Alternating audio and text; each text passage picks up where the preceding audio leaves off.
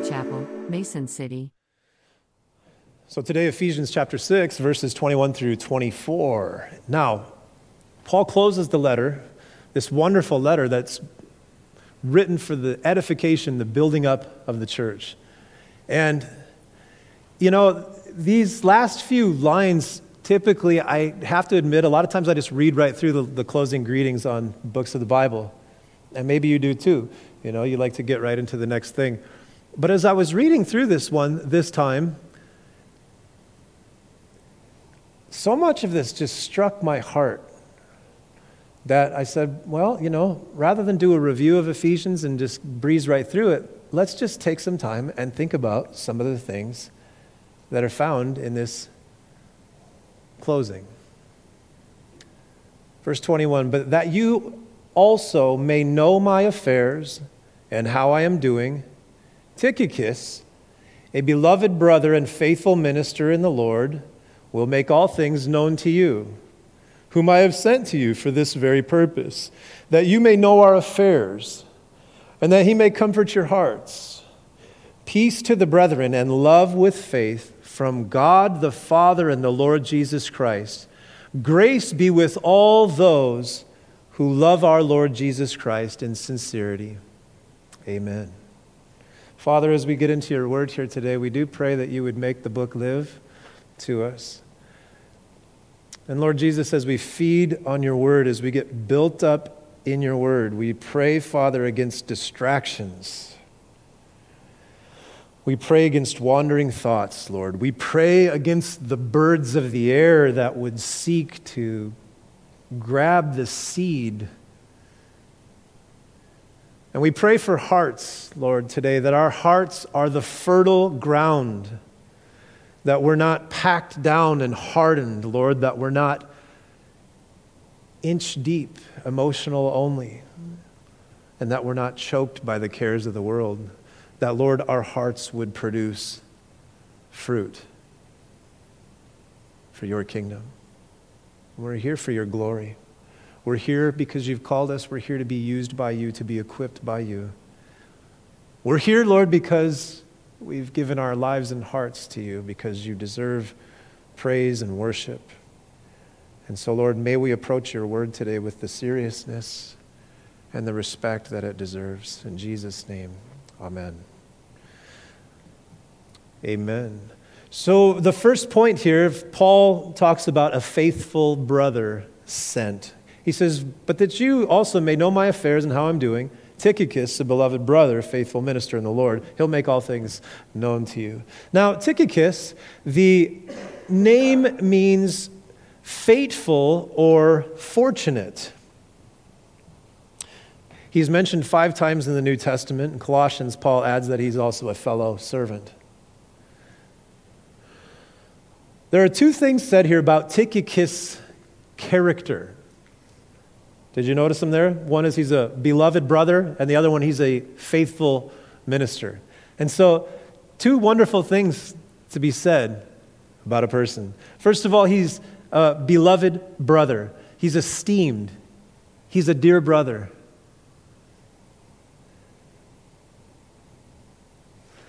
I love how the Apostle Paul talks about his friends in the Bible. Have you ever noticed that? Have you ever paid attention, especially the end of Romans? I can't remember how many people he names in the end of Romans. But I love the way the Apostle Paul talks about his brothers in the Lord, the way that he speaks of his friends. It conveys the caring heart, the warm heart of the apostle.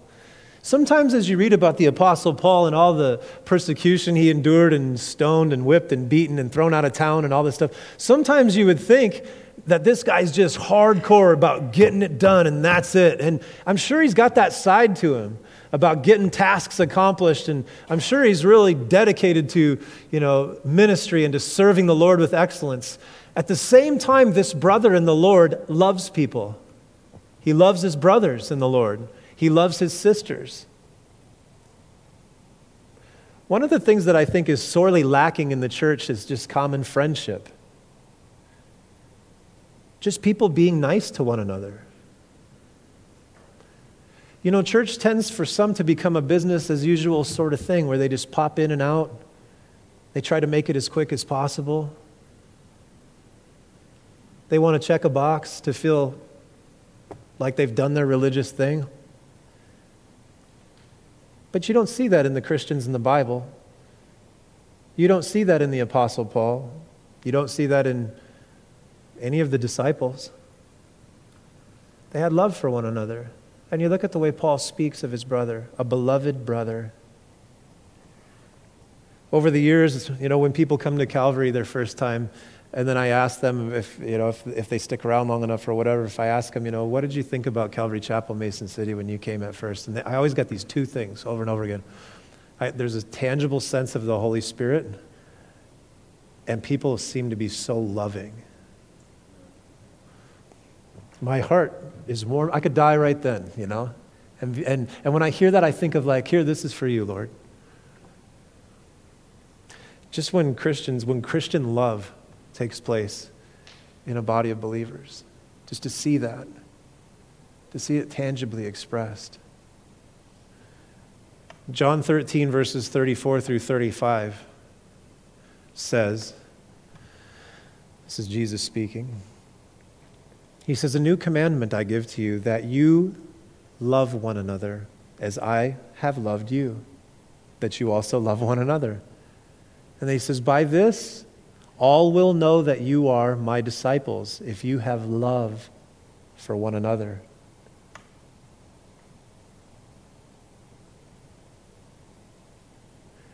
I love that. That's how people will know that you are a Christian, is by the love that you have for other Christians. You say, no, they know I'm a Christian because I go to church. Well, Jesus says the way people will truly know that you're a Christian is by the love that you have for these people sitting right around you, right here.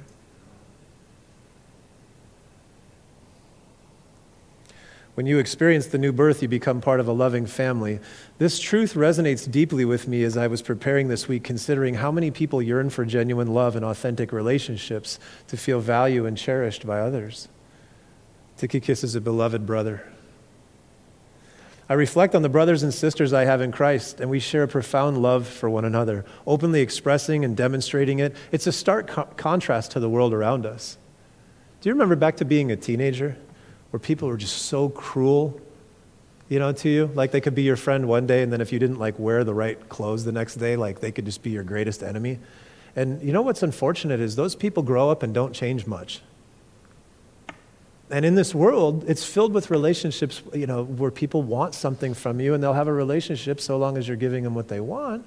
And it's such a cold place. There's so many people today that are so lonely, that lack real relationships. But this is what the church offers. This is what the church offers, is for you this opportunity to become a beloved brother, a beloved sister, someone that's loved and valued. I couldn't get past this week. Normally I just read right through this. But I saw those words, beloved brother. Now, building a family like this within the church community requires effort and a willingness to make sacrifices. There are those that expect that if they would just show up to a church on Sunday, that everybody's just supposed to pour out love into their life. And although there's some truth in that, to have genuine community, it requires sacrifice. If I want these sort of relationships, if I want church as church is supposed to be, if I want to be part of actually the real church as Jesus builds it, I have to sacrifice something. I have to sacrifice my freedom to sit on my phone and ignore people. I have to sacrifice that freedom. I have to sacrifice my freedom to just be this individual person that pops in to check a box and skates out afterwards. I have to sacrifice that freedom if I want to be in a genuine, real community where people would say, hey, what a beloved brother, what a beloved sister. I know this is kind of a hard statement right here, but do you think Tychicus sat around and ignored people? Probably not. Do you think Tychicus was more consumed with himself than he was Jesus and the church? Probably not. The early church, you read this in the Bible, you read how Jesus wants the church to be. You read in the book of Acts, and these people recognized there was a necessary sacrifice they had to make from their lives in order to be built in and to have community. That's just required. That's how blood families work. If you don't ever show up to any of your blood families, reunions or anything like that, or if nobody in your family does that kind of stuff, you don't have family ties. You don't have family relationships. It's unfortunate that so many people grow up in broken homes like that and don't learn what it is to be a family because they bring that same self-centered attitude into the church. Now, God is at work trying to transform that in your life if that's you, but you have to be willing to make some sacrifices. It is definitely God's desire that somebody would say of you, he's a beloved brother, she's a beloved sister. You got to decide if you want that. The people that don't apply themselves don't really experience it. Proverbs 18:24 says, "A man who has friends must himself be friendly." I love that proverb. It steps on my toes. It reminds me that I can't be such an individual. I got to sacrifice a little something if I want genuine relationships. Now, in God's church, you can have relationships that are deeper than you imagine, but it's going to take effort on your part. Now, he also says this. Here's the second thing he says about Tychicus. By the way, is anybody going to name their kid Tychicus? Good Bible names. Here's the second thing, that he's a faithful minister. The word minister, a lot of cultural confusion about this. Is it the guy that jumps around on stage and screams really loud? And, what's a minister? Well, it quite simply just means servant. That's all the word minister means. A lot of cultural confusion about it. Typically in our culture, people look at the minister as the one that we're here to serve. We're not here to serve the minister. The minister is like the head servant. And in fact, all Christians are ministers. All Christians are called to be servants. Every one of us, called to be servants. Jesus says, but he who is greatest among you shall be your servant. In other words, in the kingdom of God, if you want to be great, you become the servant of all. You know how you can tell you're a servant? Because you don't get miffed when people treat you like one. My pastor always told me, I'd be like, dang it, man. You know how you know you're a servant? When you see that your spouse didn't have time to put the clothes in the dryer. You don't get all mad and say, man, she never does it. You put the clothes in the dryer with a smile on your face, serving Jesus. You know you're a servant when you don't get mad when people treat you like one. And he says he's a faithful minister. I love how he adds that there. He's not only a minister, but a faithful minister. There's hardly a better thing, biblically speaking, that could be said about anybody is that they are faithful. I don't know if you've noticed that when you've read through the Bible, but talent is not commended. Good looks, never commended, but faithfulness, frequently commended. Some people are just trustworthy, and that's a great trait. Those are the kind of people that you just say, you just know that you can count on them. Faithfulness. Timothy is called a faithful son. Silvanus is called faithful by Peter. Paul calls Onesimus and Epaphras faithful brothers in the book of Colossians. Proverbs 20, verse 6 says this. Proverbs 20, verse 6 says, most men will each proclaim his own goodness, but who can find a faithful man? Right? Most men will go around and talk about how great they are, but can I find a faithful brother? Can I find a faithful sister? Listen to some of what God has to say about faithfulness. Matthew 24. Who then, this is Matthew 24, verses 45 through 46. Jesus is talking about a steward that was left in control of a house and his master went away. You guys remember the parable? He comes back and he finds the guy getting drunk and taking it easy, saying, he's not coming back, But Jesus says this, he goes, who then is a faithful and wise servant whom his master made ruler over his household to give them food in due season? Blessed is that servant whom his master, when he comes, will find him so doing. In other words, Jesus says the people that don't get tired of waiting for the Lord to come, they keep faithful at what they're doing. He says that's a wise servant. The one that doesn't take it easy and start living for comfort and, eating and drinking and just kicking back. He says that's a faithful one. Matthew 25, verses 20 through 21, in the parable of the talents, you remember the parable of the talents? Essentially, the thing is about God has given everybody resources, and essentially, what did they do with them? And he's going to come back and say, what did you do with the life that I gave you, with the resources that I gave to you? What did you do for the kingdom? In there, he said, well done, good and faithful servant. And he was saying that to the ones that did something with the resources God had given them for the kingdom. He says he commends them on their faithfulness. He doesn't even commend them. I don't know if you know that, but some of them get different returns on their investment. He doesn't even commend the ones that got a greater return. He doesn't say, oh, you got a better ROI over here, man. Let's invest with him. Let's pull our money out of here. He doesn't say that. He just commends them all the ones that did something. There's one guy that gets cursed and, chop him up, throw him into hell. But the rest of them, they get commended the exact same way, just for their faithfulness, right? Beautiful thing. Luke 16, verses 10 through 12. He who is faithful in what is least is also faithful in much. Wow.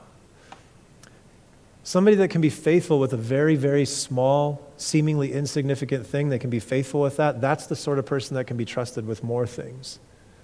There are some people that display that they cannot be faithful with small things. The last thing that they should ever have is more things. In fact, that's where a lot of people are stuck in their life right now. They say, why won't God move me past this place that I'm at? And it's like, you're not being faithful with the stuff that he's given you right where you are. You need to be faithful with what he's given you first before you can expect him to give you any greater responsibility. No.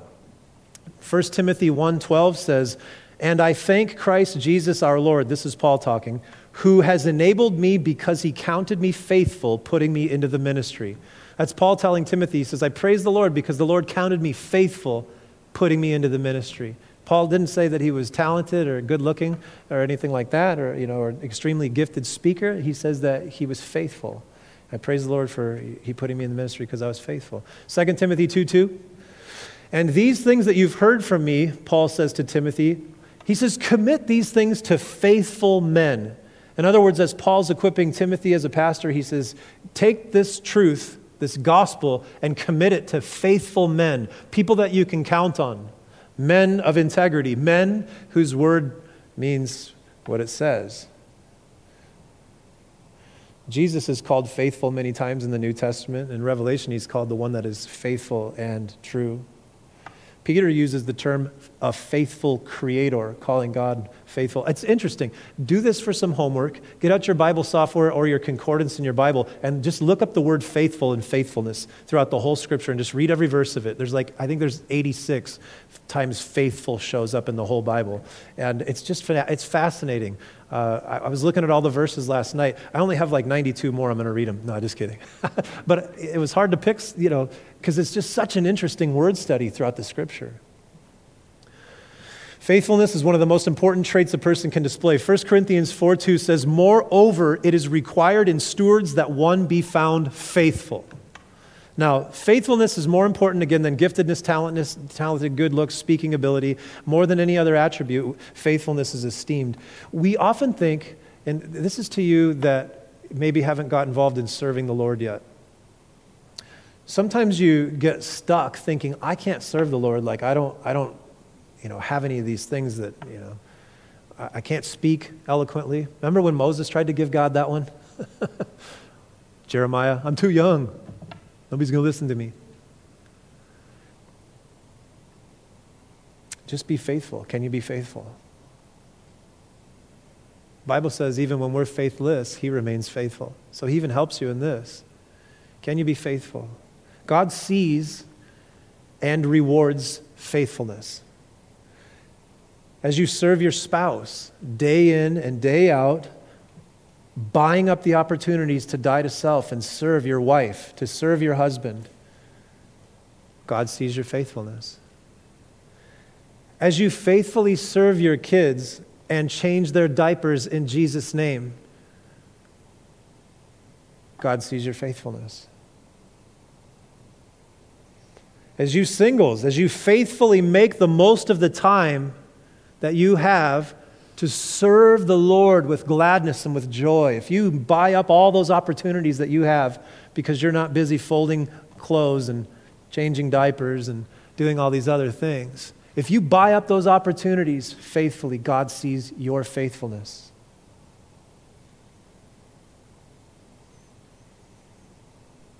As you work faithfully to display Christ at your job, in your conduct, in your language, with people, how you perform your tasks, God sees your faithfulness.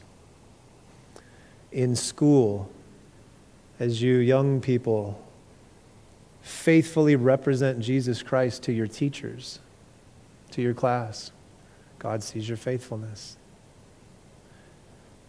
The way you study the Bible, God sees your faithfulness.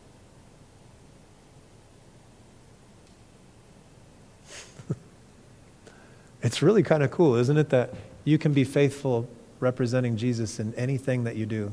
If you drive your car in Jesus' name, I need help with that. I get so impatient by these people that go so slow in fast lanes that I have to say, Jesus, I'm not representing you faithfully right here as I ride on this other person's butt. And he says, it's simple, just slow down then. Be patient. Okay. And as you faithfully obey, it's like he sees your faithfulness, right? Really makes life fun and enjoyable.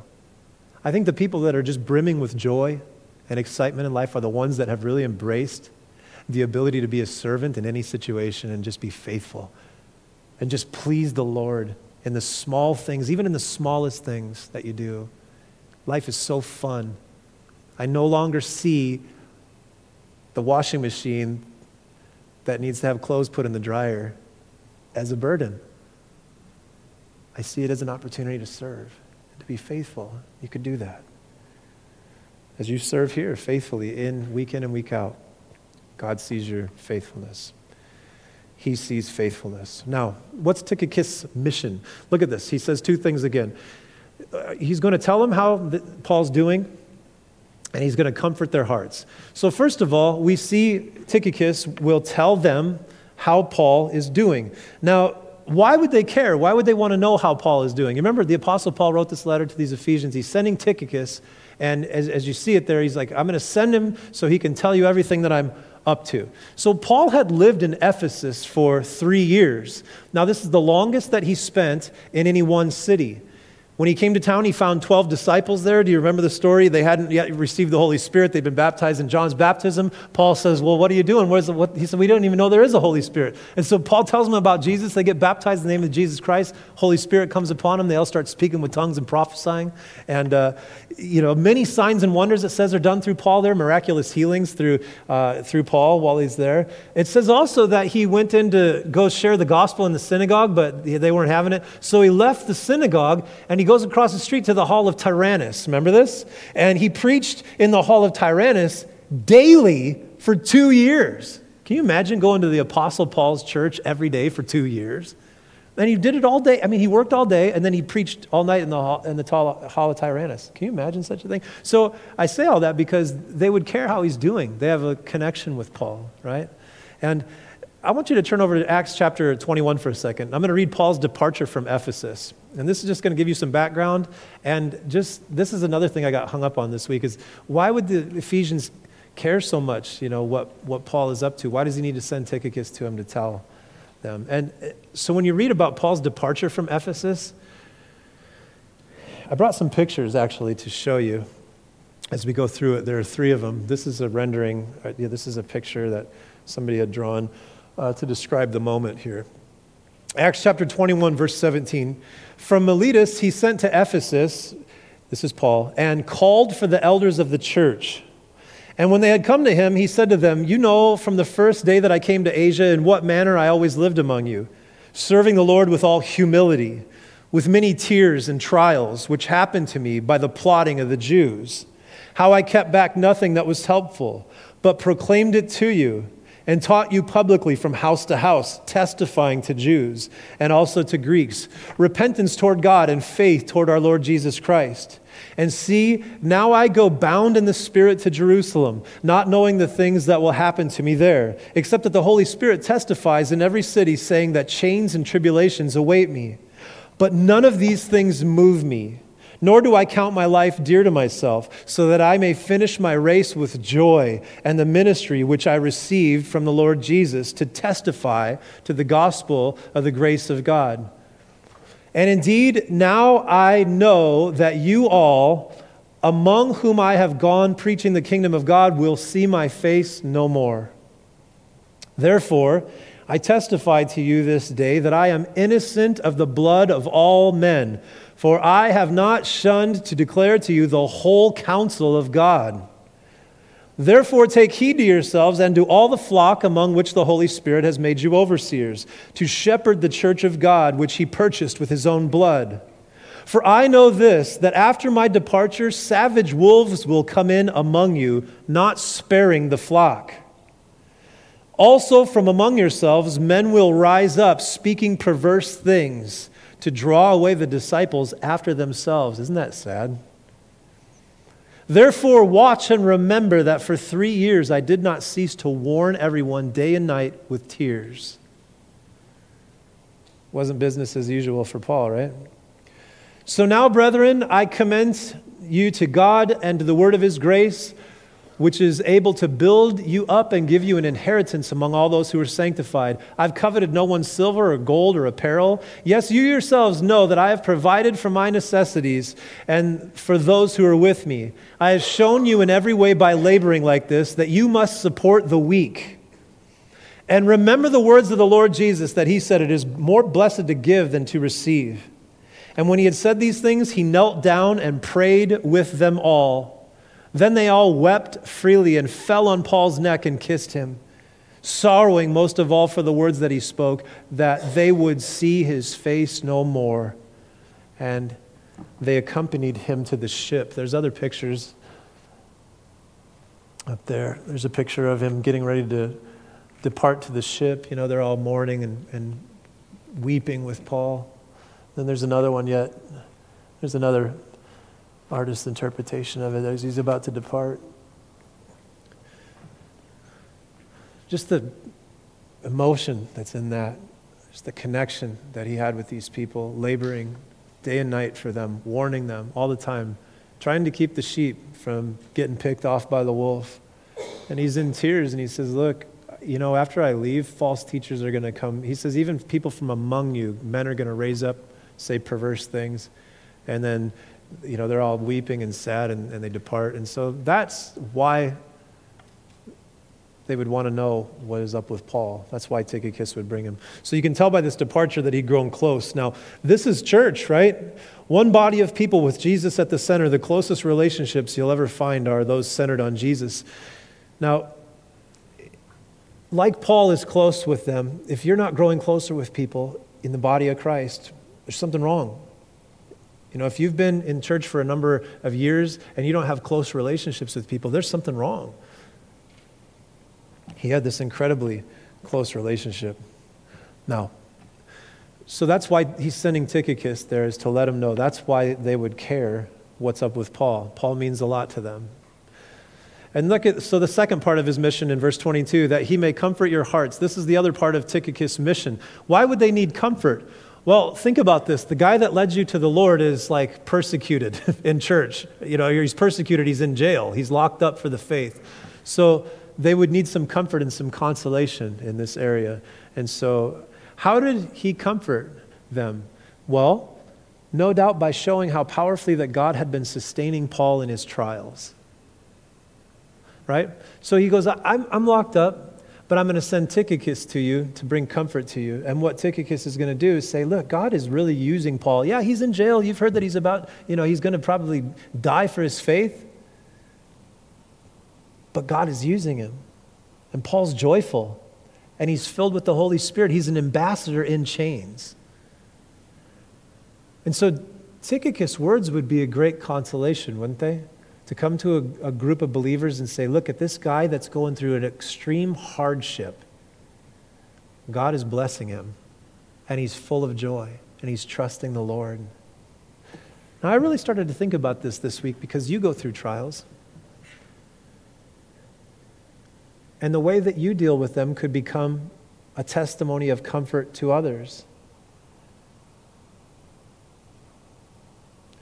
When a brother and sister or a church is going through a really difficult time, somebody could come and tell your story and say, I remember the time that brother so-and-so was dealing with that illness.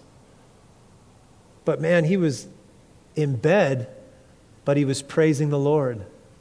And your testimony becomes a story of comfort. And it builds people up. I like that. Your trials can end up being a powerful testimony if you keep trusting and obeying Jesus through your season. So, that's the faithful brother sent. What an important ministry this brother fulfilled, sustaining, informing, encouraging, and comforting the church. Now, the source of all this is found in the salutation given. Look at verse 23. Peace to the brethren and love with faith from God the Father and the Lord Jesus Christ. So there we have peace, love, and faith. These are major themes in this letter, as you've, no doubt know. Where he says, peace to the brethren. So this means so much. A reminder of what Paul said earlier in the letter, that Jesus himself is our peace. And so when you say that to a Christian, when you say peace, brother, you're reminding them of the fact that Jesus bought peace between you and a God that's going to judge sin. And that Jesus himself is the peace between God, who's going to pour out wrath on sin, and upon sinners. He's the peace in between that. So, peace to the brethren, he says. And then he says, love with faith. The Ephesians had faith, but they needed to remember to have love with their faith. And again, I think that's a really good word for the church today. Do you know that in the book of Revelation, about 30 years later, it says, Jesus says that this church they'd left their first love. Revelation chapter 2, verses 2 through 4 says this, I know your works, your labor, your patience, and that you cannot bear with those who are evil. And you have tested those who say they are apostles and not, and have found them liars. And you have persevered and have patience, and have labored for my name's sake, and have not become weary. Nevertheless, I have this against you, that you have left your first love. This is 30 years later, and this church had become a church that was able to do works. They were able to labor. They were able to detect false doctrine. They were able to rebuke false apostles. But they didn't have any love. This was a church of people where you say, let's greet one another, and all of them just sat there like,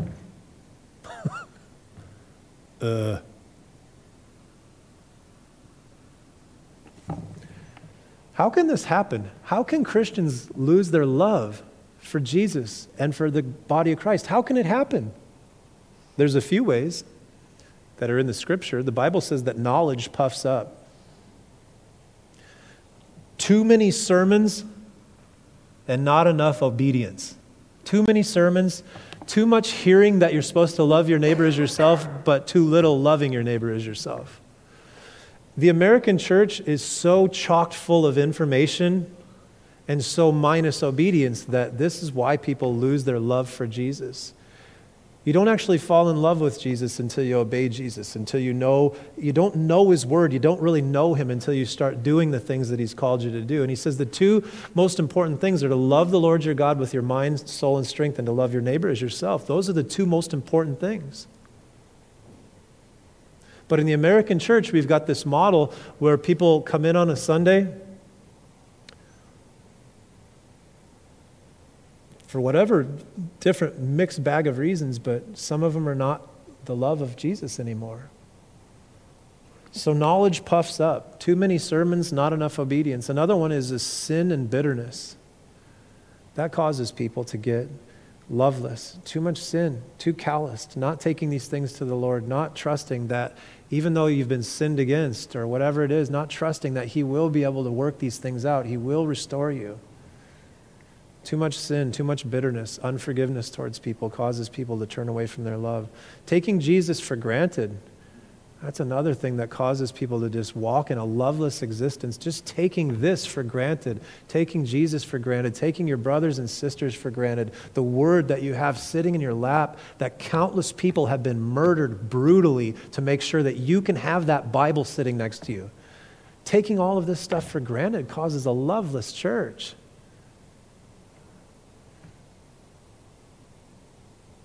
Not really spending time with him. There are those that don't really spend time with Jesus. They'll wake up and they'll read a devotional, which is, do you know how birds feed one another? They essentially just puke food into the mouth of their babies. That's kind of what it's like when you read somebody else's devotional. Because that person has sat there and chewed on the word of the Lord and meditated and spent time in silence with them, and they've written down the fruit of their labor. They've put it in a book, and you read it, and it blesses you. And you flip on your calendar, and you get your verse a day Christian thing going. And the whole thing is if you watch videos about Jesus, some people will just be, that's what their whole devotional life looks like, is like watching, a Jack Hibbs video, or watching some prophecy update, or reading some book about the Bible, but not reading the Bible itself. This is a way that you fall into a loveless relationship because you don't really have a relationship with Jesus. You have a relationship with the people that have a relationship with Jesus, right? Being a loveless church can be it's a really bad thing. Jesus says, if you don't repent out of this, I'm going to pull the candlestick from you. He's going to take his presence from a church that doesn't love one another. That's sad. Only listening to sermons rather than sitting with him. If this is the bulk of your Bible intake is coming here, you're not really spending time with Jesus. Being more consumed with self than with God causes people to be loveless. The most miserable, depressed, anxious people are the ones that are most consumed with their problems, with themselves. They don't take their mind and put it on others and say, Jesus, I'm going to be about you and others. I'm going to trust that you're going to handle these issues in my life.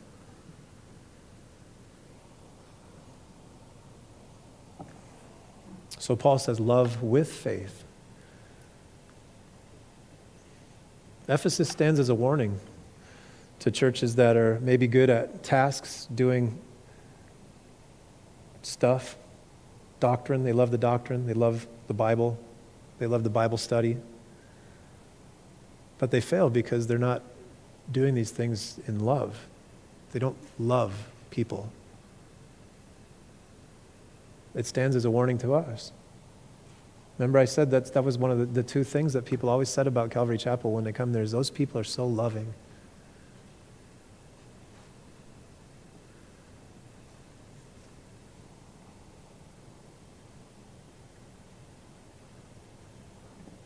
I'm really concerned that since we've come into this building that this has become business as usual and just kind of like get the tasks done, tear down, set up, get out of here.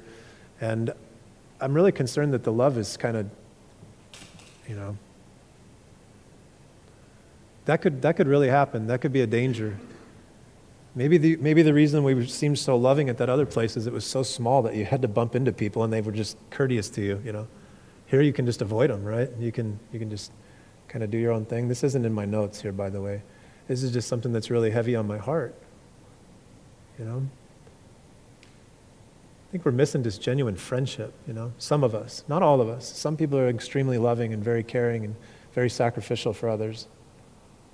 There's some that are just consumed with themselves. Consumers. Coming here to get something, but not giving anything. I think that's a real bad place. I think you're lonely if that's what you're doing. You haven't found what you're looking for. You haven't experienced Christ.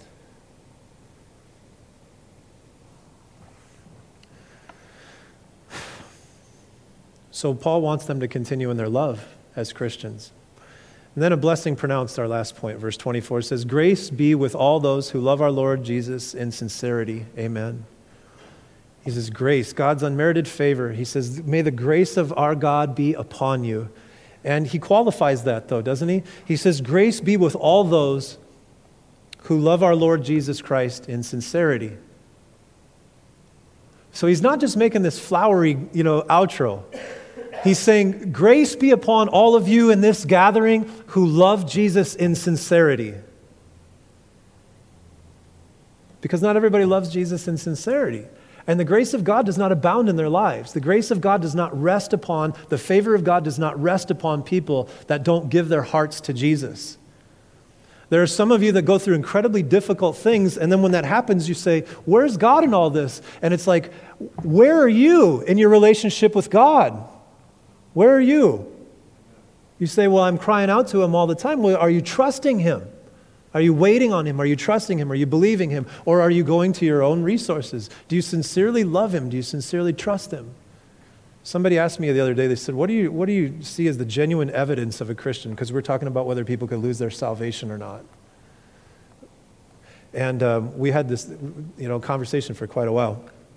Blessed time at my house. We have this gal, Paige, she comes over every Thursday night and we have dinner, and it's just a blessing. If you ever want to join anybody Thursday night, and she has the best questions, How can somebody lose their salvation? And, it's kind of an interesting thing to think about. 1 John tells us the evidence of being saved is that you love the brethren. That's one evidence. And that you don't walk in sin.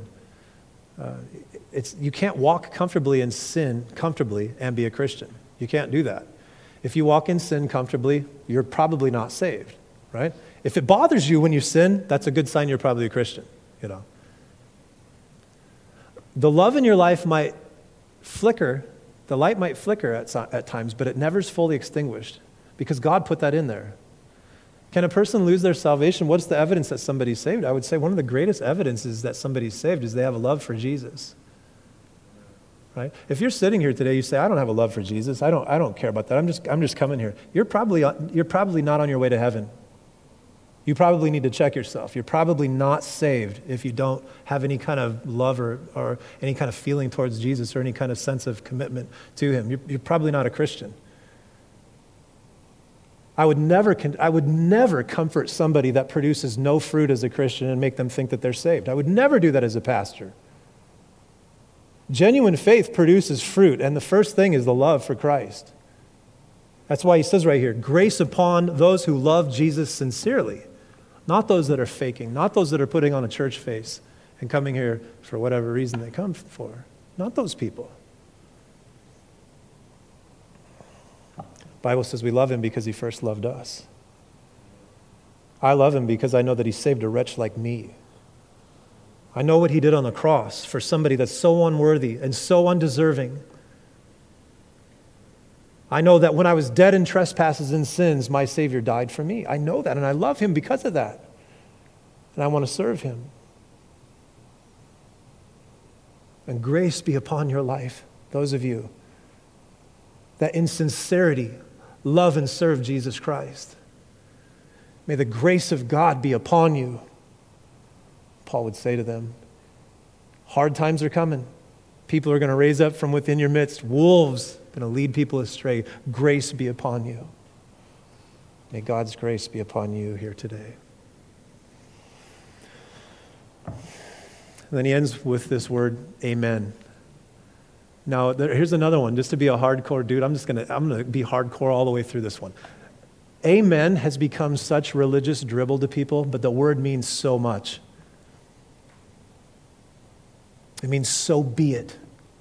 It means everything that was just said in this letter, so be it, Lord. Who we are in Christ, saved by grace through faith, a chosen people, chosen to be with him. He is our peace. He died in our place. Walking in the works that he's established for us before the foundation of the universe. Walking in a worthy manner. Submissive one to another. Husbands, love your wives as Christ loved the church. Wives, submit to your husbands. Trust your, all of these things in this whole letter. He ends it and he says, so be it, Lord. Not a mindless word to the Apostle Paul. So, in conclusion, this beautiful letter